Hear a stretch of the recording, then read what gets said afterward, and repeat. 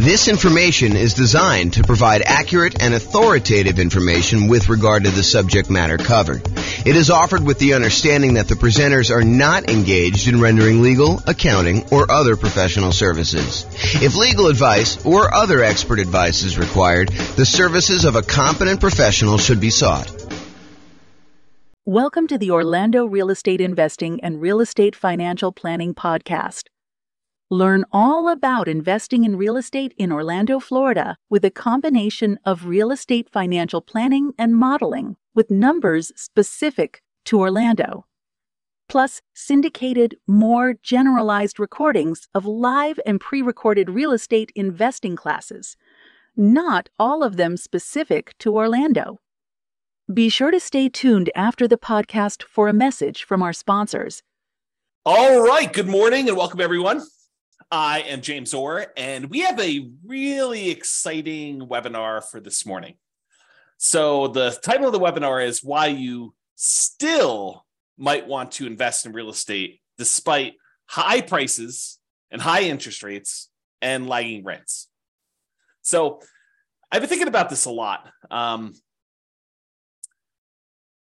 One of the things we're seeing right now is that over the last few years, especially, real estate prices have gone up very rapidly. But then in order to curb inflation, the Federal Reserve has decided to significantly raise interest rates. And so interest rates are way up on prices that were already very high.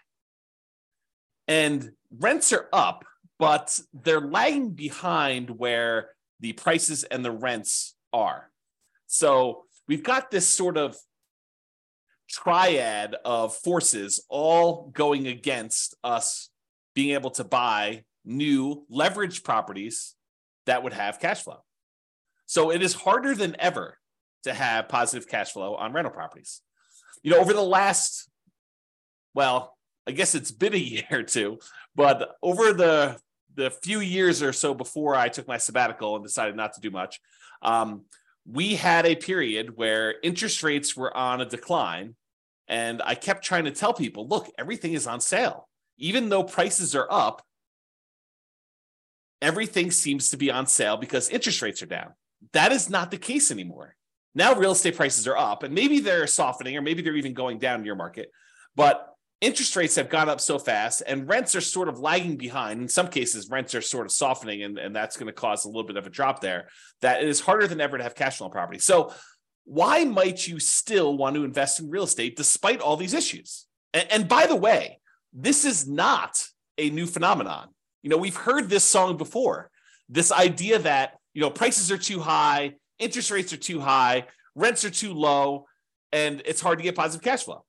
I'm a kind of a collector of old real estate investing books.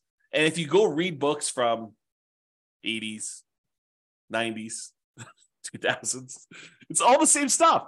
Can't get properties cash flow. Here's the solution to get properties that will cash flow for you. And so I want to talk today about how to kind of overcome some of these strategies and why you might want to still consider investing in real estate. And I've got some interesting new things. And I'm going to try to keep it relatively short because I probably could talk about this stuff all day. In fact, there's a couple of points in here where I mentioned, you know, I probably should do like a full class just on this one little topic. So we'll kind of get there. So cash flow as a goal. So many real estate investors are focused on cash flow because of how you think about what it means to be financially independent.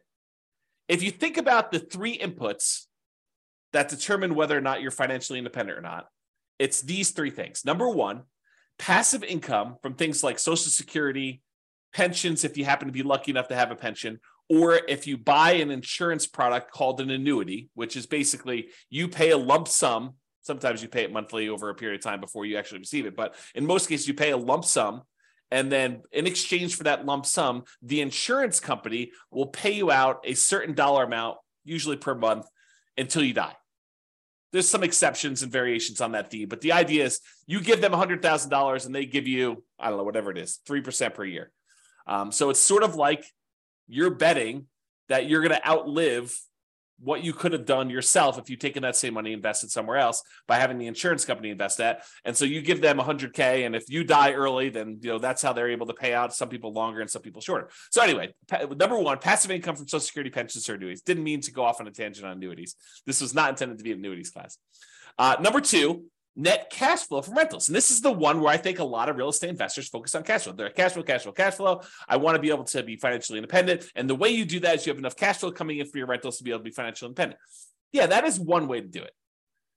The third way is a yearly safe withdrawal rate, a percentage of your assets that you have invested somewhere else that you could safely pull out, usually from the return, although you could dip into principal in some cases, on some type of invested assets, usually stocks, bonds, commodities. People aren't talking about Bitcoin quite as much anymore, except for the lawsuits and stuff. So, but that's an example of another invested asset. To be 100% clear, though, it's not yearly safe withdrawal rate on equity. The equity is what's generating your cash flow, and this is another kind of sub problem to what we're seeing in our current environment.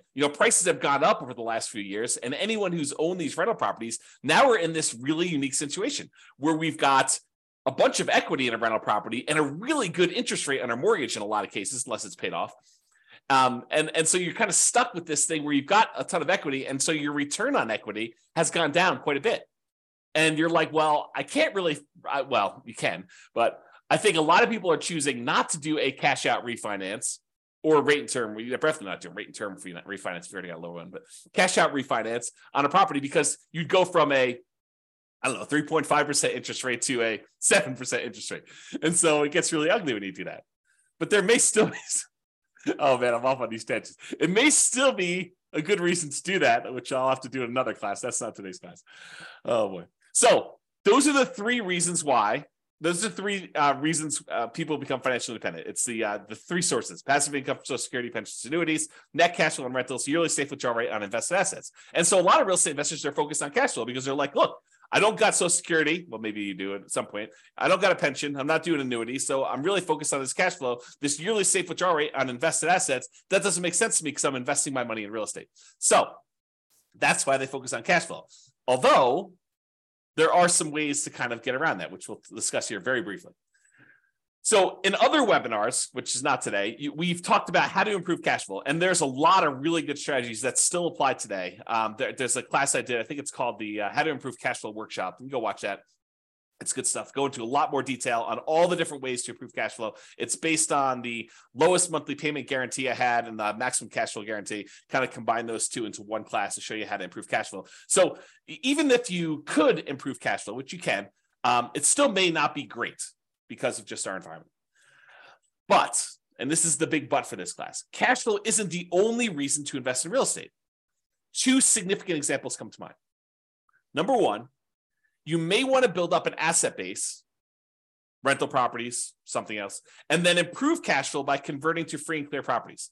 So imagine for a minute, and I probably should do a whole class just on this topic, but imagine for a minute, you buy a rental property, you buy another rental property, buy another rental property, you eventually get to the point where you have 10 rental properties, and then you let them grow for a period of time, and then you sell off 5 of them, pay off the mortgages you have on them, take any of the proceeds you had from those 5, and pay off the remaining 5 that you kept. Now you've got 5 free and clear rental properties that'll cash flow a lot better. So you buy more than you need, you sell off some, and you pay off the others. And I've done a lot of modeling on this as a way to speed up your time to being financially independent. Turns out it's a lot faster. So even if you're not getting great cash flow on the properties now, but you've got some time, it may still make sense for you to buy the properties, then use the proceeds from selling them to pay off the other ones. Or another variation on this theme is you buy a bunch of rental properties, and because the overall return on the rental properties is usually greater than what you can get in stocks. And I'll show you an example of that today. I'll show you a bad example of that today to kind of make my point. But then you could have all these rental properties, and then as they grow over time, you could then take all those, sell off all of them, not just part of them to pay off the other ones, but sell off all of them, take that money and invest in something else like stocks, bonds, annuities, whatever you're going to do. And then you could use a yearly safe withdrawal rate on those invested assets, on the stocks then. So you kind of use your real estate as a kind of like booster rocket to get you where you want to go with a certain net worth. Then you use that net worth in order to live on a yearly safe withdrawal rate. So those are kind of like the two immediate exceptions of why cash flow isn't everything, right? So let's discuss building up assets and why specifically the first $100,000, acquiring the first $100,000 is the hardest. And then we'll return to real estate for building up your asset base. And for those of you that stick around to the end, I got some brand new stuff that I did yesterday, which I will share with you, which is crazy. I think it's going to blow your mind. It has to do with free and clear rental properties, buying properties for all cash, which I think a lot of people are like, that doesn't make sense. It takes so long and everything else. Well, not so fast. Not so fast on that one. Okay. All right. So here's a quote from Janet Lowe from, I think it's a book, Damn Right, Behind the Scenes with Berkshire Hathaway billionaire Charlie Munger. Charlie Munger, I think, is worth like $2.4 billion, something like that. What's a few hundred million here and there, when you're talking about billions, right? So here's a quote about Charlie. He's a billionaire. He's Warren Buffett's partner. They do a lot of investing, bounce ideas off each other. Really fascinating dude, super smart dude. So this is what Janet Lowe has to say about Warren Buffett, about Charlie Munger. Charlie Munger has said that accumulating the first 100,000 from a standing start with no seed money is the most difficult part of building wealth. Wow, a billionaire who is focused on investing for pretty much all his life says the first 100,000 is the most difficult. I'm continuing with the quote. Making the first million was the next big hurdle. So once you get to 100K, then your next goal is, hey, how do I get to this first million? Continue with the quote. To do that, a person must consistently underspend his income. Getting wealthy, he explains, is like rolling a snowball. It helps us start at the top of a long hill, start early, and try to roll that snowball for a very long time. So not practical advice. I mean, really good advice, but not practical in the sense that, how do you do it? So let's continue on. So here's an actual quote from Charlie about the same concept. He says, quote, the first 100,000 is a bitch, but you got to do it. I don't care what you have to do. If it means walking everywhere and not eating anything that wasn't purchased with a coupon, find a way to get your hands on $100,000. After that, you can ease off the gas a little bit. So again, not super practical yet, which we'll get to, but still super interesting. All right. So here is a chart showing how long it takes to save up for your first $100,000. And I've assumed a couple things with this. Now I'll go over my assumptions. I think it's important. The first thing is I assumed you're saving $10,000 a year. And to kind of use Charlie Munger's quote, got to do whatever you have to do in order to save up that first 100K. And if it means scrimping and saving and eating ramen noodles or doing whatever you have to do, got to do that. So I've assumed you're saving $10,000 per year, and I've assumed you're getting 7% interest on your money. So you're investing in stocks or something like that, and you're able to get 7%, which I don't think is like incredibly difficult over a long period of time. In any given month, it's hard to hit that number, but over a long period of time, I think 7% seems really reasonable. I've also assumed that you don't save this monthly. Basically, at the end of the year, you save up 10K and you invest that. So you'll notice there's no interest earned on the money in the first year. Basically, you deposit 10K and you have $10,000 at the end of year one. Then at the end of year two, you earn interest that's 7% on that first $10,000, and you invested another $10,000 at the end of year two. So at the end of year two, you have $20,700. $700 was interest on the first 10K, but you added another 10K. So $20,700 at the end of year two. And each year, each year your money grows until eventually, after 7.84 years, a long time, you get to $100,000. And you're thinking to yourself, incorrectly, I might add, but you're thinking to yourself, 7.84 years to get to $100,000. It's going to take me, 10 times that, 7.84 times 10, almost 80 years to get to $1 million. And I don't have 80 years. A lot of you are thinking. And secondly, $1 million is not what it used to be. And so I think I need more than $1 million. And so you've got some challenges. You're like, it's going to take me 80 years to do this. Well, maybe it won't take you 80 years. Let's take a look. Saving your first 200K. So in that last chart, we showed you the first 100K to get to this point took 7.84 years. But at this point, you've got $100,000 that you've got invested at 7%. And so part of the work is being handled by the money you already have invested. Sure, you got to keep adding the 10K, but the 10K is becoming less and less important over time. The money you have invested becomes more important. And that applies for real estate too. Once you get a rental property and it's kind of performing on its own, that continues to grow and you have to do less work to make more and more progress. Okay. So the second 100K happens in only 5.1 years. Whoa. I went from 7.84 years, almost 8 years, to about 5 years. That's a lot faster. It's 35% faster to save that second 200K.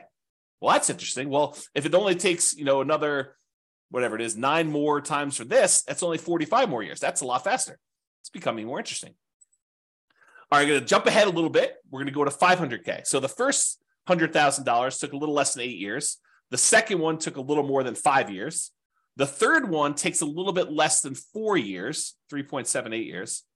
The fourth $400,000 total, takes just a tiny bit more than 3 years by itself to get that last 100K. And then finally, in order to get the last 100,000 on your way to 500,000, it takes 2.5 years. So as you can see, it's getting faster and faster for each one. And you're not investing more each year. You're doing that same $10,000 each year that you do this. Okay. So when you get to your first million, after the first 500K, it's 2.14 years to get the next 100K, 1.87 to do the one from 600 to 700, 1.66 years to go from 700 to 800, a little less than a year and a half to do the 800 to 900, and that last $100,000, the 900,000 to $1 million, only takes you about 1 1/3 years, which is crazy. And if you think about it, that first $100,000, it took you 7.84 years to do it. But the last 400,000, 4 times as much, took you less time. It only took you 6.37 years to grow the last 400,000 on your way to $1 million, compared to a little bit less than 8 years to do that first 100,000. That's crazy, right? That's the challenge. So you got to do whatever you can in order to get to this first 100K. And, I don't know if I covered this explicitly in here. If I don't, I'll cover it now here. So this is the thing. If you're going to get nothing else from this webinar, you need to buy an owner-occupant property to live in. Why? Because you could buy it with USDA or VA if you're a veteran, nothing down loan. Some other lenders have 0% down loan programs, or there's 3% down conventional loan programs or 3.5% down FHA programs. But do whatever you can to save up enough money to buy just an owner-occupant property, because a highly leveraged owner-occupant property can get you to this 100K. That's all you need to do. You should do more, but if you just did that thing, it makes a huge difference in getting you there. Okay. All right. So this is what I was talking about before. Saving up your first $1 million. It takes you 25% of the total time it would have saved you to make $1 million just to earn that first $100,000. Almost 25.5% of your total time to get to $1 million is the first 100,000. It takes you about 74.5% of the time, or about 3/4 of the time, to earn the next 900,000.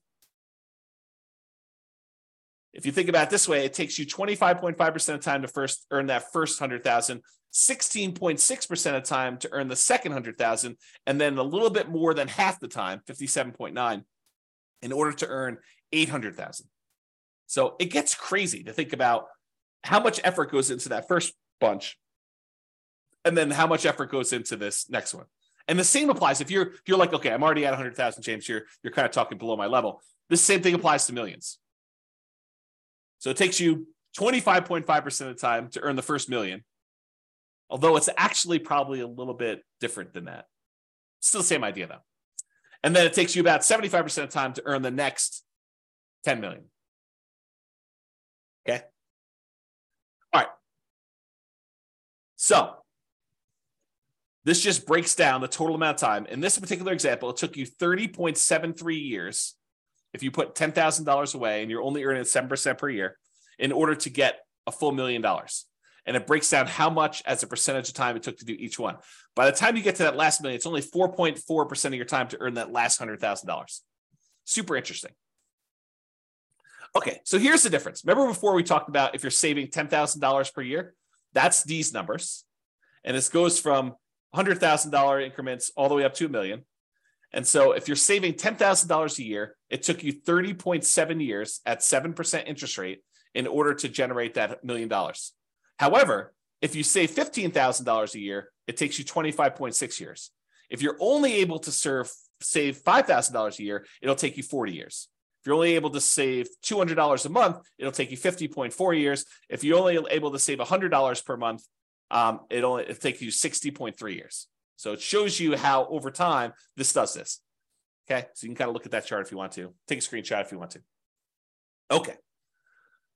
Now, the interest rate you earn on your way to this $1 million, earning $100,000, that kind of thing, the interest rate you earn matters. So if you're only earning 1% on your money, not 7%, it takes you a lot longer to build up to that $1 million, which is right here. Okay. If you earn 10%, it's shorter, but it's not significantly different. So that first 100K, it took you 7.84 years at 7%. If you earn 10%, it's only 7.27. And the reason why is most of the effort is from you putting in that money. It's not the money. Later on, the interest rate matters more because you have more money invested. And so the interest rate impacts a larger portion of the amount that's getting you there. Okay, so you look at that. And you'll notice here that I only go to 12%. But leveraged real estate's probably not 7% per year. And it's probably higher than that 12%. Now, it could be less, depending on which property you pick. It's not like this is automatic and a give me. But it's usually higher than 7% when you account for all the different areas of return when you buy real estate, not just cash flow. We're not talking about 7% cash on cash return. We're not talking about getting 7% cash flow on the amount you had invested. We're talking about the overall return you get from the tendency for properties to increase over time from inflation, which we often call appreciation. Properties going up in value over a very long period of time, like any given month, like this next year, property values can decline. In the next 5 years, property values can decline. But over a very long period of time, typically what happens to property values is they go up with inflation. It costs more to build the properties. It costs more in labor to build the properties. And so what tends to happen is property values overall as a whole tend to go up with inflation over time. Okay. Sometimes a little faster, sometimes a little slower. Sometimes they have significant uptrends over like the last few years. Sometimes they have significant downtrends like we did in 2008, 2009, that kind of period. Okay. But overall, long period of time, properties tend to appreciate over time. So that's one area. Cash flow, which we talked about, which, right now might actually even be negative. Depending on what market you're in, you might actually see negative cash flow. If you put down 5%, put down 20% in a property, the more you put down, the more likely you are to have positive cash flow on a property. If you bought a property free and clear without a mortgage at all, you're very likely to have positive cash flow on that rental property. If you put down more, if you put down less, you're more and more likely to have negative cash flow. Plus the return you get from paying down the loan on the property.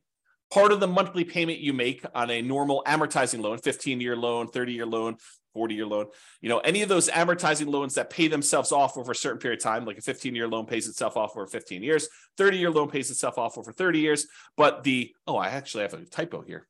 Let me make a correction. It says department pay down instead of debt pay down. Make a note. So debt pay down, the return you get from paying down a loan, that little amount of money in the beginning that pays down how much you owe, the principal on the loan, that increases over time. And the amount you make from that is also a return. Plus, when you have a rental property, not properties that you own, you live in, but if you have a rental property, you get a tax benefit of depreciation.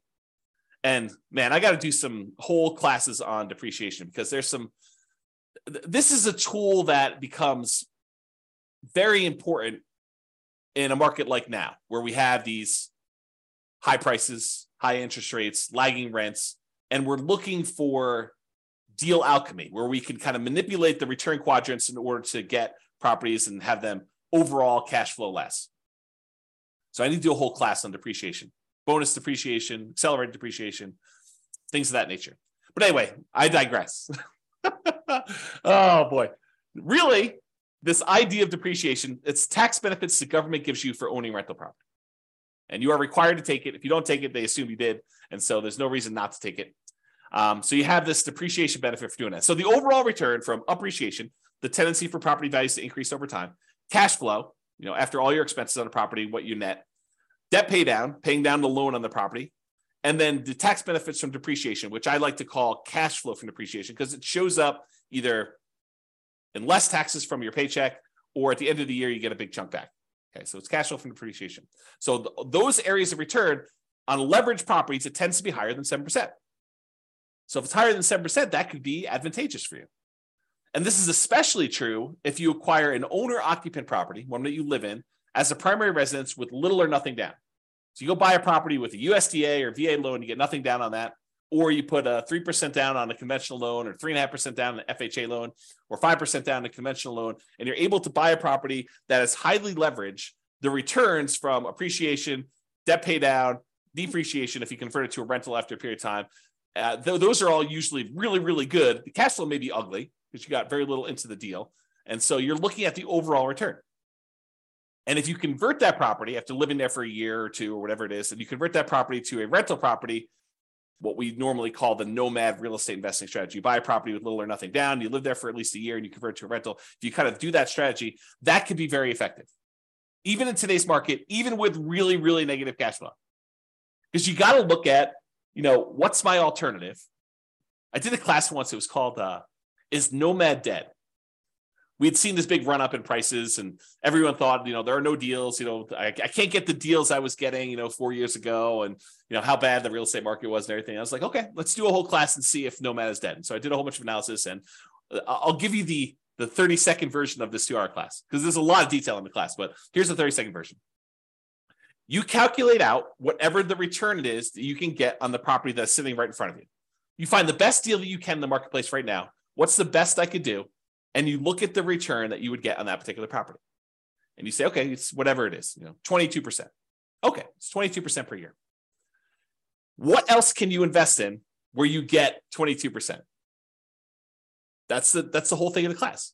If you can go find something where you can get better than 22%, then go do that. If you can't, then real estate looks like a better option at this point. And that may change over time, right? 3 years from now, maybe I think I'm just investing in whatever, the new version of whatever the flavor of the week is, the new Dogecoin or Bitcoin or whatever the new thing is that people are looking at, NFTs. I saw this article. There's a company that is now buying your now lower valued NFTs so that you can take the tax write-off, so that you could do losses on your taxes, right? It's kind of a new industry that's popped up. So anyway, I digress here. The point is this idea that you look at an investment and you see the return that you can get on it, and you decide, is this for me? Yes or no? Right now it is, or right now it isn't. And you can go do that. And I'm going to give you the little bonus at the end is, if you're distressed, if you're all worked up, you're all anxious, you feel that tightness in your chest because you're thinking to yourself, the market, the interest rates are high, prices are high, rents are, where they are, they're a little lagging behind. This is where all that is. And you're thinking to yourself, I've missed the boat. I got to get another property. I got to be all constantly leveraged and constantly up there. I'm going to show you at least one slide. I need to do probably a whole class on this, maybe several, but I'm going to show you that breathe, relax. Even if you have to save up your money for another year or two and wait, it's not the end of the world. Chill out. But if you're like, hey, look, there's an investment in front of me, it makes sense to me, I'm going to do it, that sounds good. And you still might want to do that because of what I'm about to show you. Okay. So this is what I would consider a particularly bad property, right? It's I'll jump right to the bad spot. It's negative $8,000 a year in cash flow. Now you are buying it with 5% down, so you got very little money in the deal, but it's ugly. I mean, who wants to put out, whatever it is, almost $700 a month in negative cash flow? But as an aside, if you were going to save $10,000 a year in order to get that first 100K and kind of build on that, if saving that is really paying negative cash flow to kind of invest over time in order to own this rental property, that's not the end of the world either. If you think about it this way, I'll kind of go off on a tangent on this. If you had put enough down, this thing would have positive cash flow. But you chose to put a little down, and now you're choosing to take some money each month and paying the negative cash flow. Really, you're just paying the mortgage payment. You're not getting enough in to do it, so you have to supplement it. But you're paying that negative cash flow over time. It's sort of like you're able to make an investment in this rental property over time. You are investing a little bit of money each month in the form of negative cash flow as additional down payment that you didn't make elsewhere.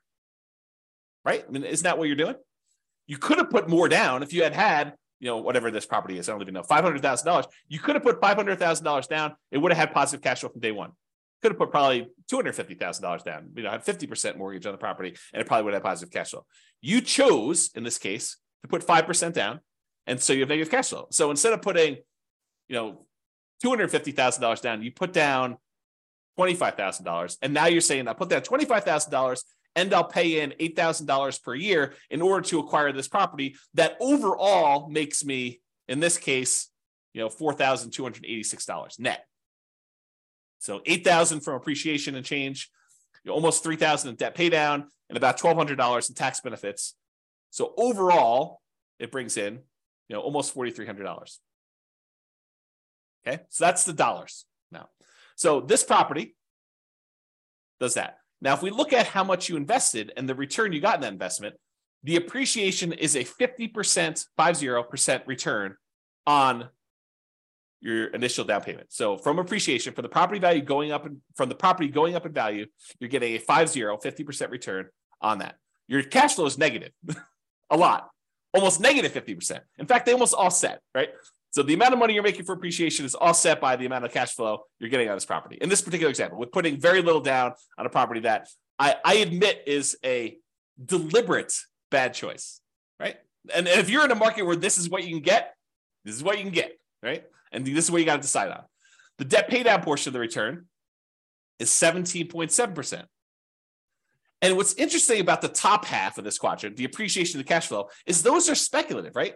We really don't know if next year the property is going to go up in value or if it's going to go down. We don't know if rents are going to improve, stay the same, or go down.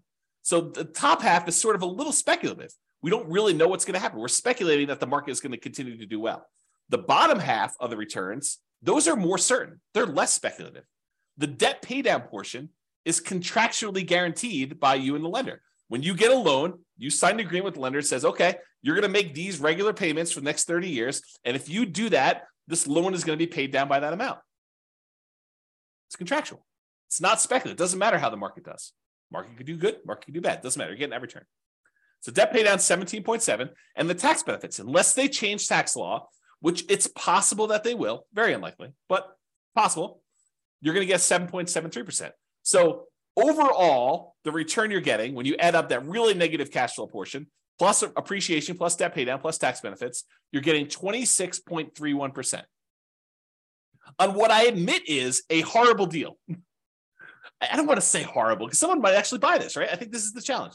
It is a deal I picked because it was ugly. The cash flow on it was not fun. So the question then becomes, can you go somewhere else and get better than a 26.31% return? And if you can, great. Then maybe this is why it says, I don't know what the title is, why you might still want to invest in real estate. Well, you might want to still invest in real estate because you're getting a 26.31% return, even with ugly cash flow.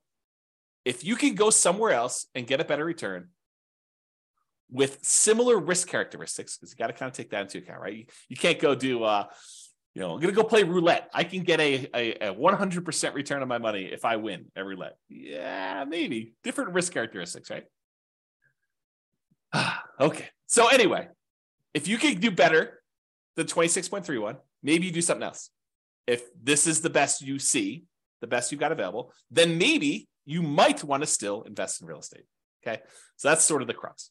Now, this was that years to save your next 100K. At 7%, it took 7.84 years to get that first 100K. At 25%, which this is 26.31. So at 25%, it's 5.61. So it's a lot faster. I didn't sum it up. I probably should sum it up in the future.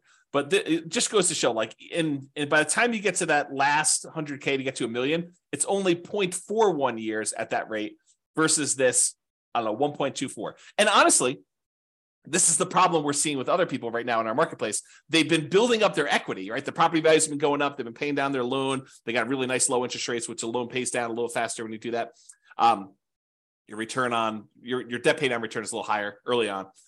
So you're actually building up equity really fast. And so your return on the amount you have invested in the deal actually goes down.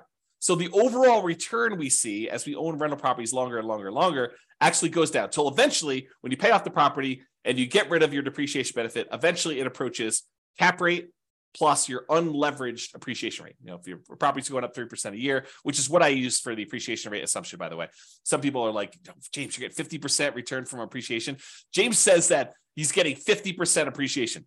No, I didn't say I'm getting 50% appreciation. I'm getting 3% appreciation, which seems very reasonable over a long period of time, especially considering the last few years. But 3% over a long period of time, it turns out the return from getting 3% appreciation is 50% when you only put 5% down and you have 1% in closing costs.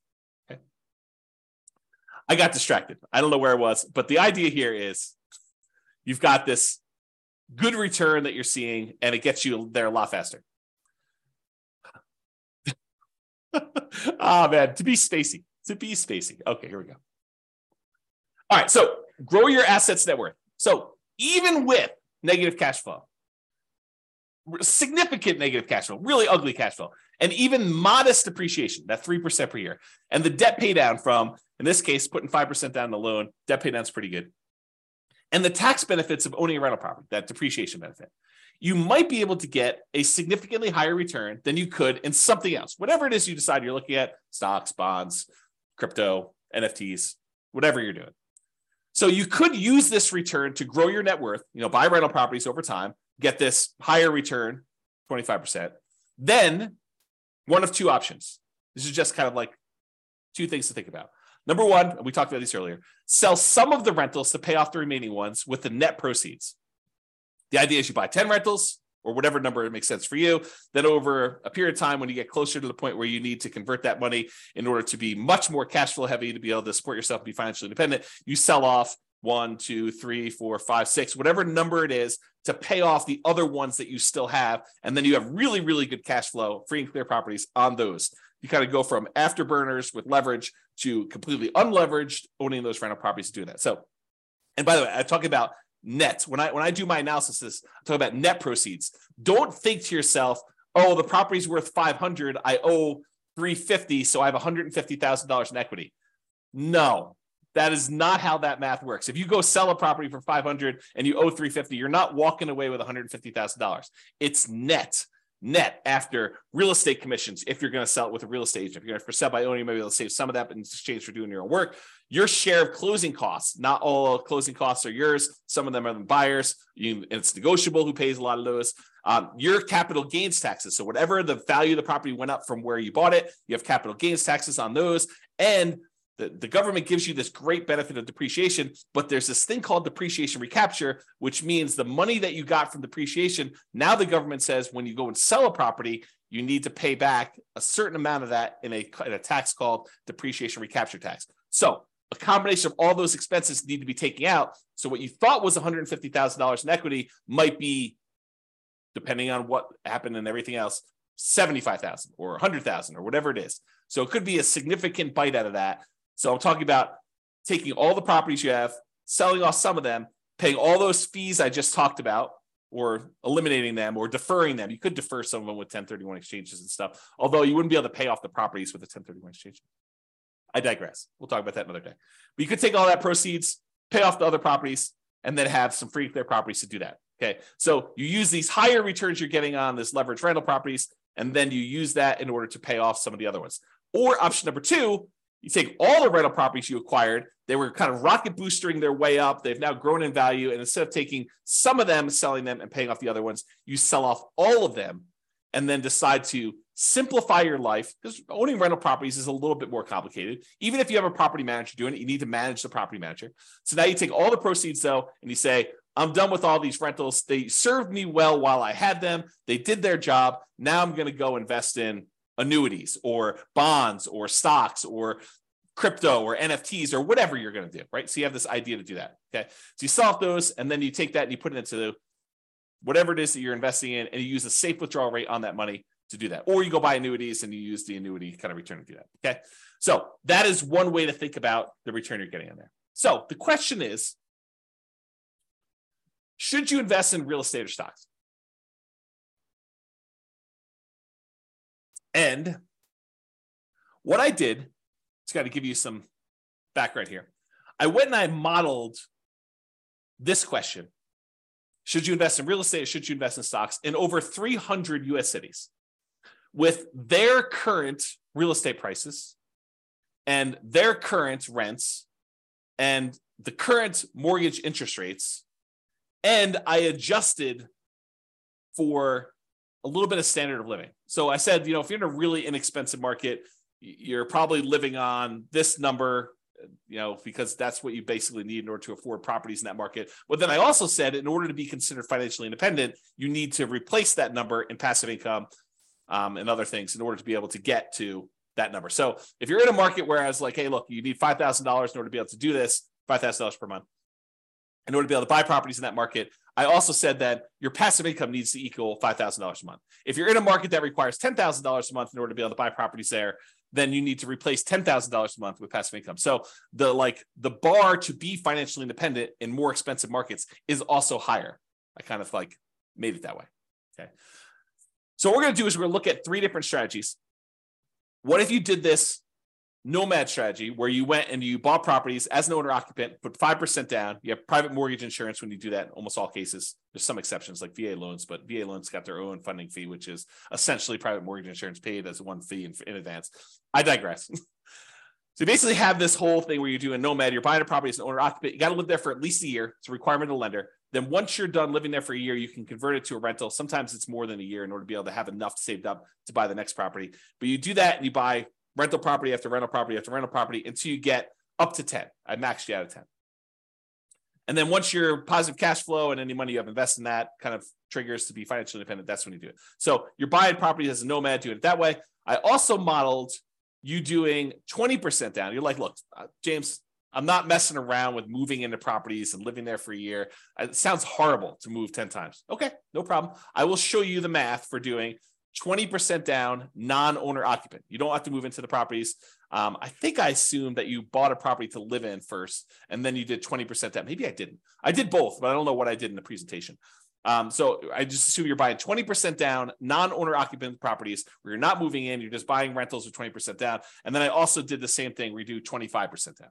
Okay. So what are the results? Well, let's look at Nomad first.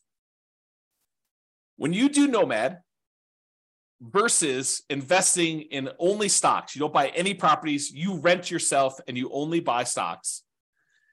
Doing Nomad at a 305 markets, doing Nomad is better in 220 of the cities. Doing stocks is only better in 31 of the cities. And in 54 cities, it didn't make any difference at all. They were basically the same. I'm going to pause for dramatic effect. Take a drink. In other words, this question of, should I do real estate? Should I invest in stocks? If you do the Nomad strategy, put 5% down, move into the property, live there for a year, convert that property to a rental and repeat the process, it is better to do that strategy than to just invest in stocks in 220 of the 305 cities. In 31 cities, it is better to have done stocks. Faster to be financially independent. This is speed to financial independence. And in 54 cities, it made no difference. And here is each dot shows you a different city. And the difference is how many months better was it? Not how many months it took, but how many months better was it? And the red dots are all the ones where it was better to do Nomad by that number of months. So, and I did it based on price of market. So I want to show you, look, in more expensive markets, is it always better to do Nomad, or less expensive markets always better to do Nomad? But so for example, right here, this dot shows you that the properties in this particular market happen to be in the $130,000 range. And it is almost 400 months or almost 500 months better to do Nomad than to invest in stocks. With this green one, $150,000 market, it was probably about, 180 months better for you to do stocks than it was to do Nomad. So a lot fewer green dots, where it's better to do stocks, a lot more red dots. And I want to point out that sometimes it's significantly better, not just like a year better, but sometimes significantly better in terms of months in order to do Nomad than to do stocks. Kind of fascinating, right? All right. What about net worth? You have a higher net worth after 40 years in 275 cities doing Nomad than doing stocks. You have a higher net worth doing stocks in only 30 cities. And there was 0 where you had no difference at all. Okay. So, there's basically 30 cities where it would have been better for you to do stocks in terms of net worth, not time to financial independence. Financial independence was one before. And so this shows you the difference in net worth. In this case, the green one's Nomad. So the ones, the higher you are away from 0, the bigger the difference in net worth is difference in net worth. And the red ones show you the ones where stocks, and those are relatively small better. So it's like, yeah, they're better at 40 years, but not that much better. Like there's sometimes when Nomad is a lot better. And so you got to look at this. Okay. Is this helpful for anybody? You guys want to let me know? That'd be great.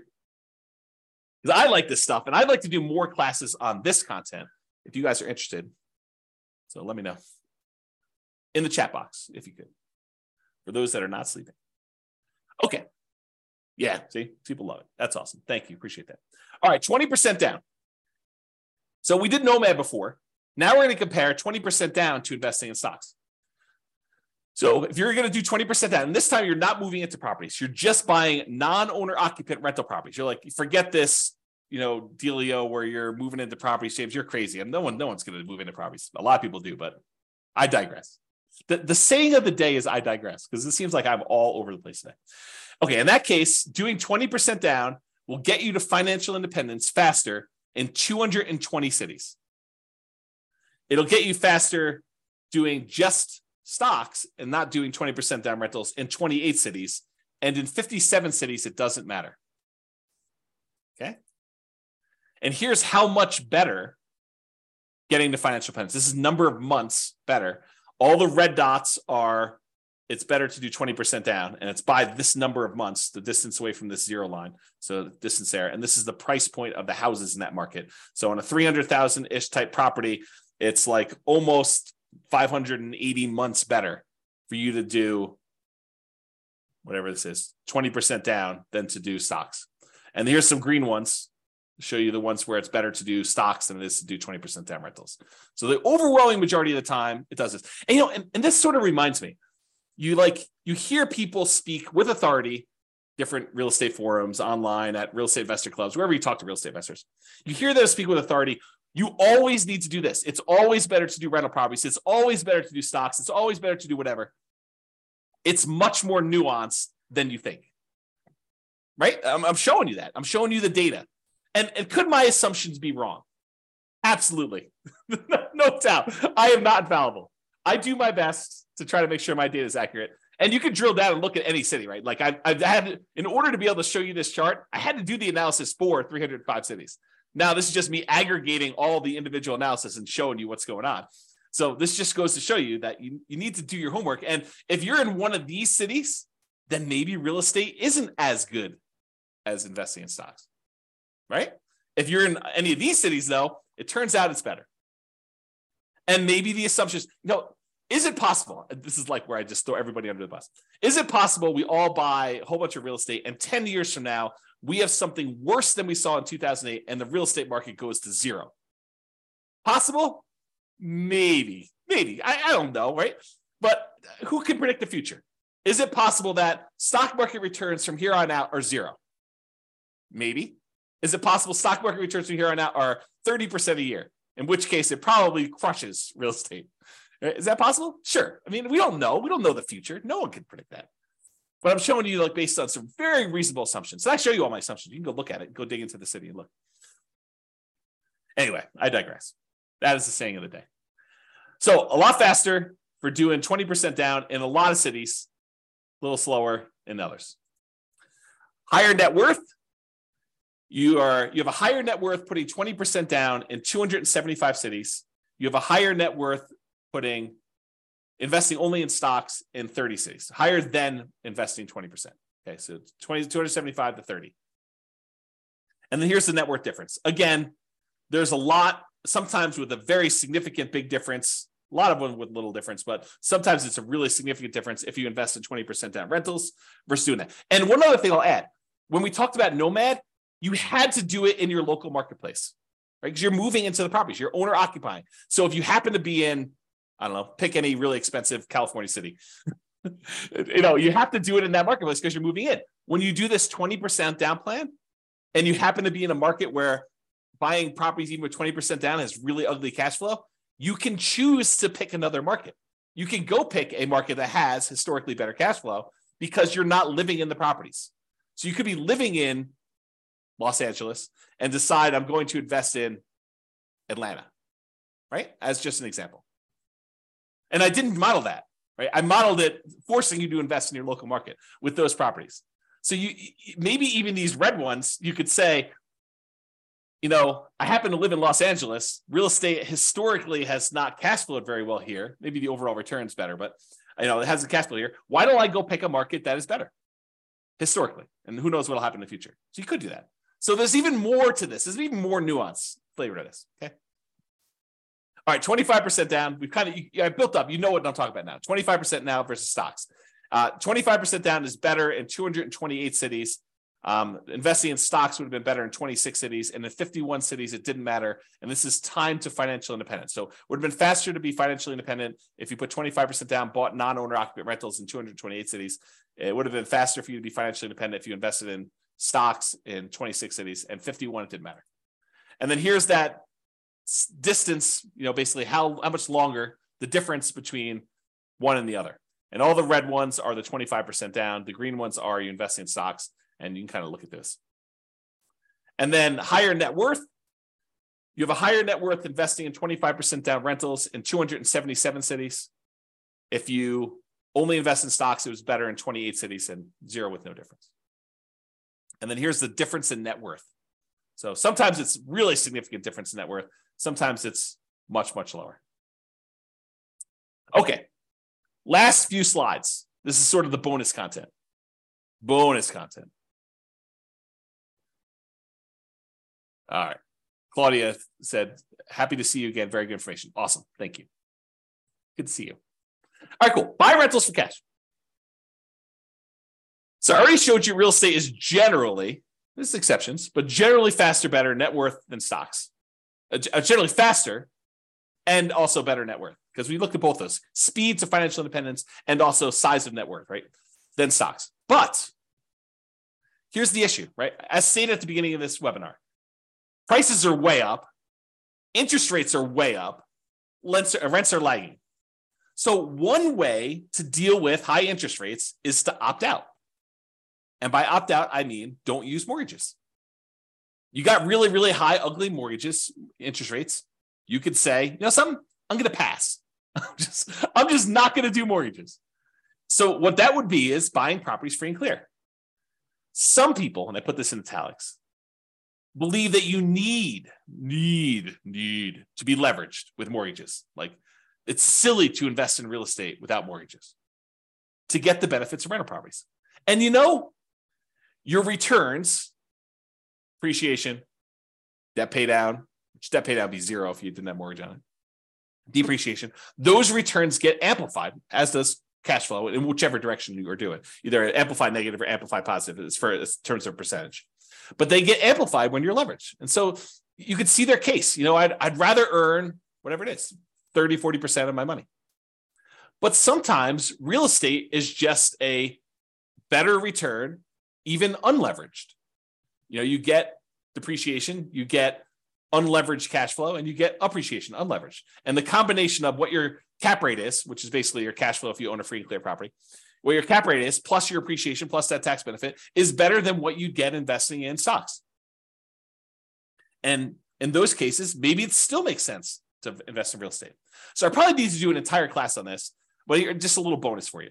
So this is sort of the framework for which scenarios we need to run. So we need to do a scenario where you do buy an owner-occupant property to live in, and one where you say, I'm going to forego buying an owner-occupant property to live in, and I just rent myself. So you've got two different groups. And then in each one of those, you need to decide how you're going to invest, whether you're going to do the nomad strategy and keep buying owner-occupant properties and converting them to rentals, or if you're going to do, which I guess doesn't apply if you're renting, but that's the exception.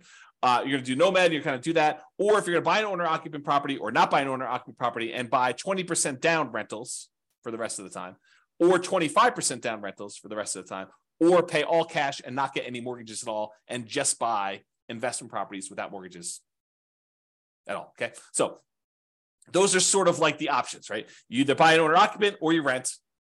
And then whether you're going to do nomad or 20% down to acquire the rentals or 25% down, or you're going to pay all cash. So that's sort of the framework. I'm not covering all of these in this class. Okay. I did I think a couple slides.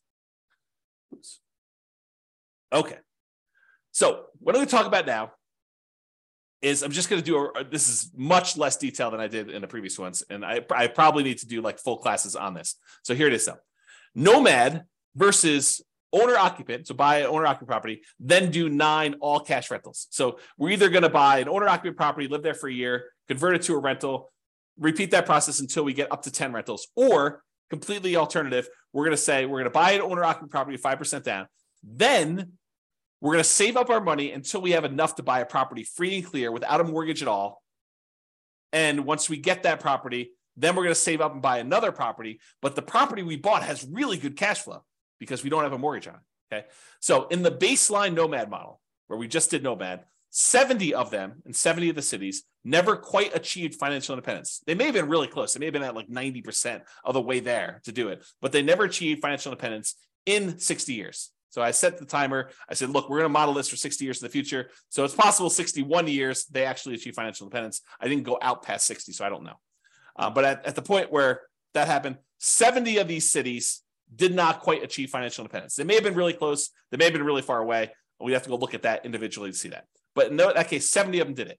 However, if you did that, you buy an owner-occupant property, then you go and save up and buy 9 free and clear properties without mortgages at all. Only 39 of those never achieved financial independence. So it was more effective for you to do this, buy an owner-occupant property, then save up your money and buy a free and clear rental property in 39. It was more effective to do that. Difference between 70 never achieving financial independence versus 39. So more of them achieve financial independence by doing that strategy, which I think blows people's minds. They're like, this is crazy. You're saying that more often you see people be financially independent by doing this free and clear model versus doing highly leveraged real estate? Yep, in that particular case, that's true. Okay, there were 39 where both never achieved financial independence, regardless which scenario they did. So basically the 39 where you never achieve financial independence with this all cash thing, I'm pretty sure those are the same 39 because they probably didn't achieve financial independence when you did nomad either. Okay, moving on. When you own or occupy, then you do 9 all cash rentals. On average, it achieves financial independence almost 2 years faster. What? Say that again, James. What'd you say? I just said that if you do the model where you buy an owner-occupant property and then you save up and you buy free and clear rentals, that on average, when the average of all 305 cities, on average, it's 2 years faster, 24 months faster for you to do that to be financially independent than to do the nomad baseline. 2 years faster to actually do free and clear? Yeah. Now, there are some where free and clear is a lot, where the nomad's faster. And there's some where the free and clear is faster. But on average, it's 2 years faster. Craziness. On median's the middlemost number, it's 35 months faster, almost 3 years faster. That's the middlemost number. Now, there is a lot more to this story. There's no way I could do this justice in just this one class. I'll do more classes on this in the future, provided you tell me you want them. If you say, James, this sucks. I don't want to do any more of these. But if you tell me, look, this is super interesting, I do want more of this, then let me know, and I will plan on doing more classes. I could do a deep dive just into this one scenario, talk about the assumptions, talk about kind of outliers, how this works. We look at different cities. Okay. So yeah, Nick's like, yeah, please. That's awesome. All right. So here's the chart for this one. So achieving financial independence, it's faster to do the owner-occupy than do 9 all-cash rentals in 177 cities. In 86 cities, it's still faster to do nomad. In 42 cities, it doesn't matter. Interesting. All right. Same idea, except now I'm looking at 20% down or 25% down versus doing one owner occupant, all cash for 9 rentals. So in this one, I put 20% down, doing that non-owner occupant thing versus doing the owner occupant, then buying all cash. So make sure you guys are clear on what I'm saying here. In one model, we are just buying 20% down rental properties. And we did one owner occupant nomad to start with. So we bought a property owner occupant. Then from then on, we put 20% down and bought rental properties. In this other one, we bought an owner occupant property and then we saved up money and we bought properties all cash, free and clear. In 169 cities, it was better to do the all cash model. Versus in 93 cities, it was better to save 20% down to buy the rentals. And in 43 cities, it didn't matter. And this is in time to be financially independent. For the 25% down, with 25% down in 164 cities, it was better to do free and clear, to pay all cash for properties. It was better to do 25% down in 96 cities, and it made no difference at all in 45 cities. Craziness. All right. Look at that, just on time. Any final questions? Was that helpful for you guys? Did it sort of answer your question as, why might I still want to invest in real estate despite high prices, high interest rates, lagging rents? That was the intent. Kind of give you an expanded view of some more subtlety and nuance to this whole real estate investing question. Cash flow is not everything, and it's not the only approach. Leverage property cash flow. Is that helpful? Any final questions before I let you guys go? No questions? Oh, wait, one question. Awesome. You're very, very welcome. Yes, excellent content. You're very welcome, Nick. All right, guys, that's all I got for you. Have a great day. I am doing a class tomorrow, so if you want to log in for that, it's on cap rates. So anyway, I will talk to you all soon. Bye-bye for now. With home prices up, mortgage interest rates up, and rents up, but not quite enough to counteract the higher prices and interest rates, cash flow on rental properties in Orlando is harder than ever. Book a call with the Real Estate Financial Planner to apply our proprietary 88 strategies to improve cash flow on your rentals. See the show notes for a link to schedule your call and improve your cash flow today. If you're a real estate agent, lender, or professional in Orlando that wants to help our real estate investor listeners, consider reaching out to learn about collaboration opportunities with this podcast. We'd love to add more value to our listeners by having you assist our investors buy, sell, and finance their real estate investments. See the show notes to schedule a call to discuss collaboration opportunities.